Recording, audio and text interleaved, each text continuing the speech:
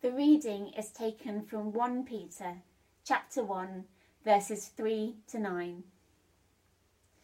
Praise be to the God and Father of our Lord Jesus Christ. In his great mercy, he has given us new birth into a living hope through the resurrection of Jesus Christ from the dead, and into an inheritance that can never perish, spoil, or fade. This inheritance is kept in heaven for you, who through faith are shielded by God's power until the coming of the salvation that is ready to be revealed in the last time. In all this you greatly rejoice, though now for a little while you may have had to suffer grief in all kinds of trials. These have come so that the proven genuineness of your faith, of greater worth than gold, which perishes even though refined by fire, may result in praise, glory, and honour when Jesus Christ is revealed. Though you have not seen him, you love him, and even though you do not see him now, you believe in him and are filled with an inexpressible and glorious joy, for you are receiving the end result of your faith, the salvation of your souls.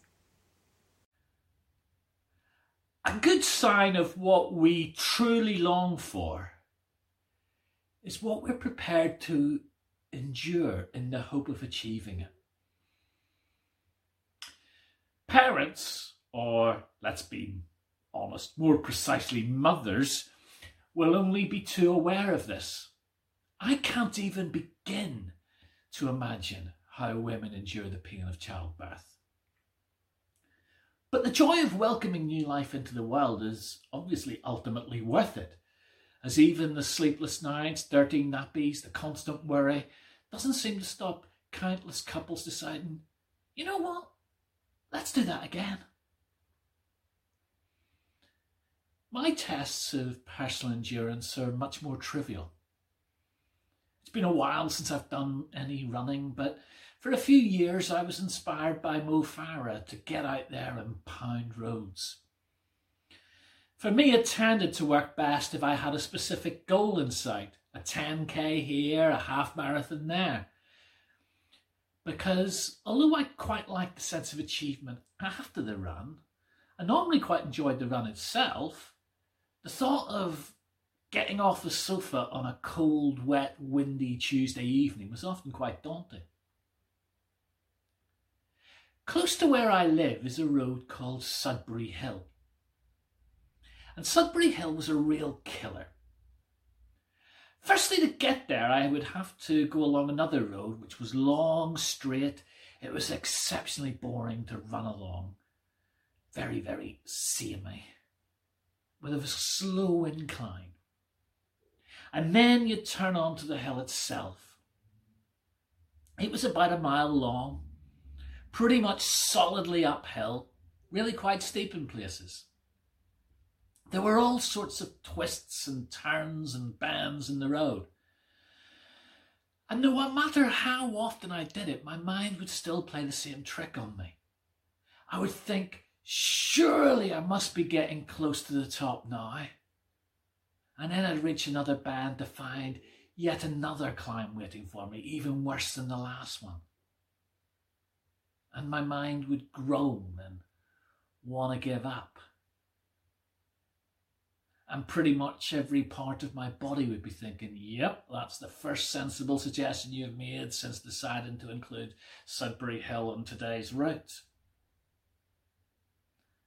But if I stuck at it, if I endured that as part of the training, not only did it help me become more prepared come race day, I noticed that one area where I was stronger than a lot of other runners, even runners who were much better than me, was on the inclines.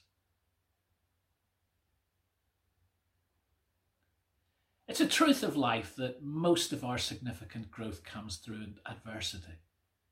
Stuff that comes easily doesn't really teach us an awful lot. But that of itself doesn't make adversity good.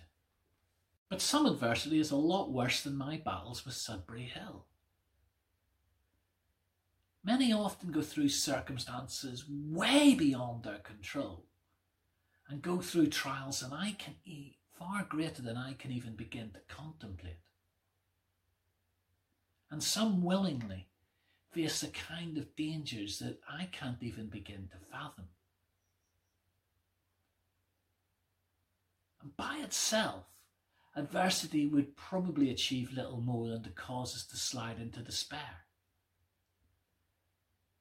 But if we're to break through adversity into the growth, I think we need something else. We need hope. The hope that something better lies beyond the endurance. So that's what keeps us going. That this isn't all going to somehow be pointless. Because life isn't easy. And the life of faith isn't easy. That was true of the people to whom Peter was writing in our reading today.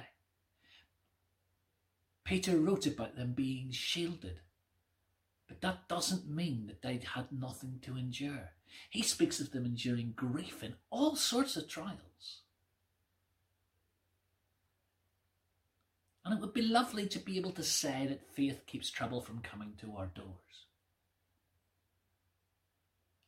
But I can't say it because it simply isn't true. And we know it isn't true. And Jesus himself said, the same rain falls on the righteous and the unrighteous. If anything, faith can add a different dimension to the struggles of life. Because sometimes people struggle not despite their faith, but because of it. In many parts of our world, people don't enjoy religious freedom.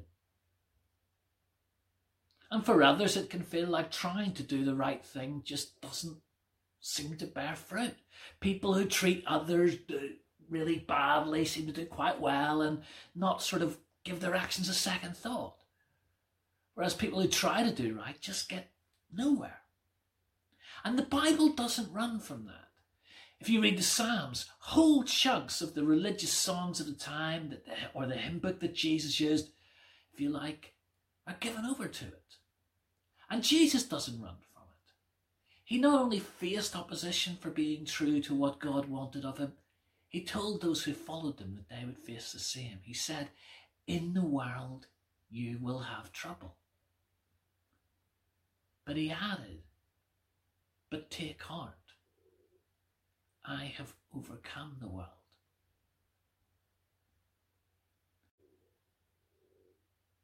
That is central to what we are celebrating at Advent.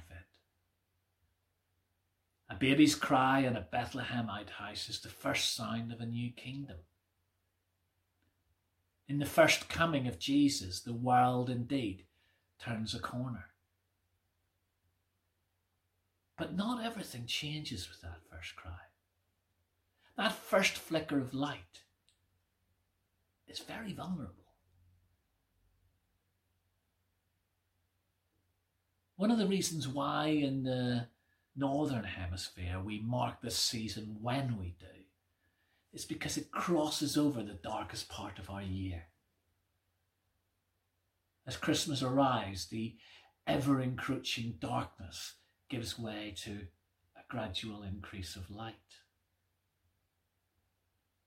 And at Advent we're reminded that although we struggle for a season, our world has turned the corner. We may face trial and trouble, but God's ultimate victory has been sealed and assured. We will still face darkness, but the morning will come. For a time, the hill, like Sudbury Hill, may seem never-ending. But there will come a time when we take the bend, and it will have been conquered. The birth pangs will give way to new life. And the inheritance and joy that awaits us is untouchable, indestructible, and assured. Jesus never promised it would be easy, but he did promise it would be worth it. Let's pray. Lord Jesus Christ, your world awaits you in the longing of the persecuted for justice, in the longing of the poor for prosperity, in the longing of the privileged for riches greater than wealth, in the longing of our hearts for a better life. And in the song of your church, expectation is ever present. O come, Lord, desire behind our greatest needs.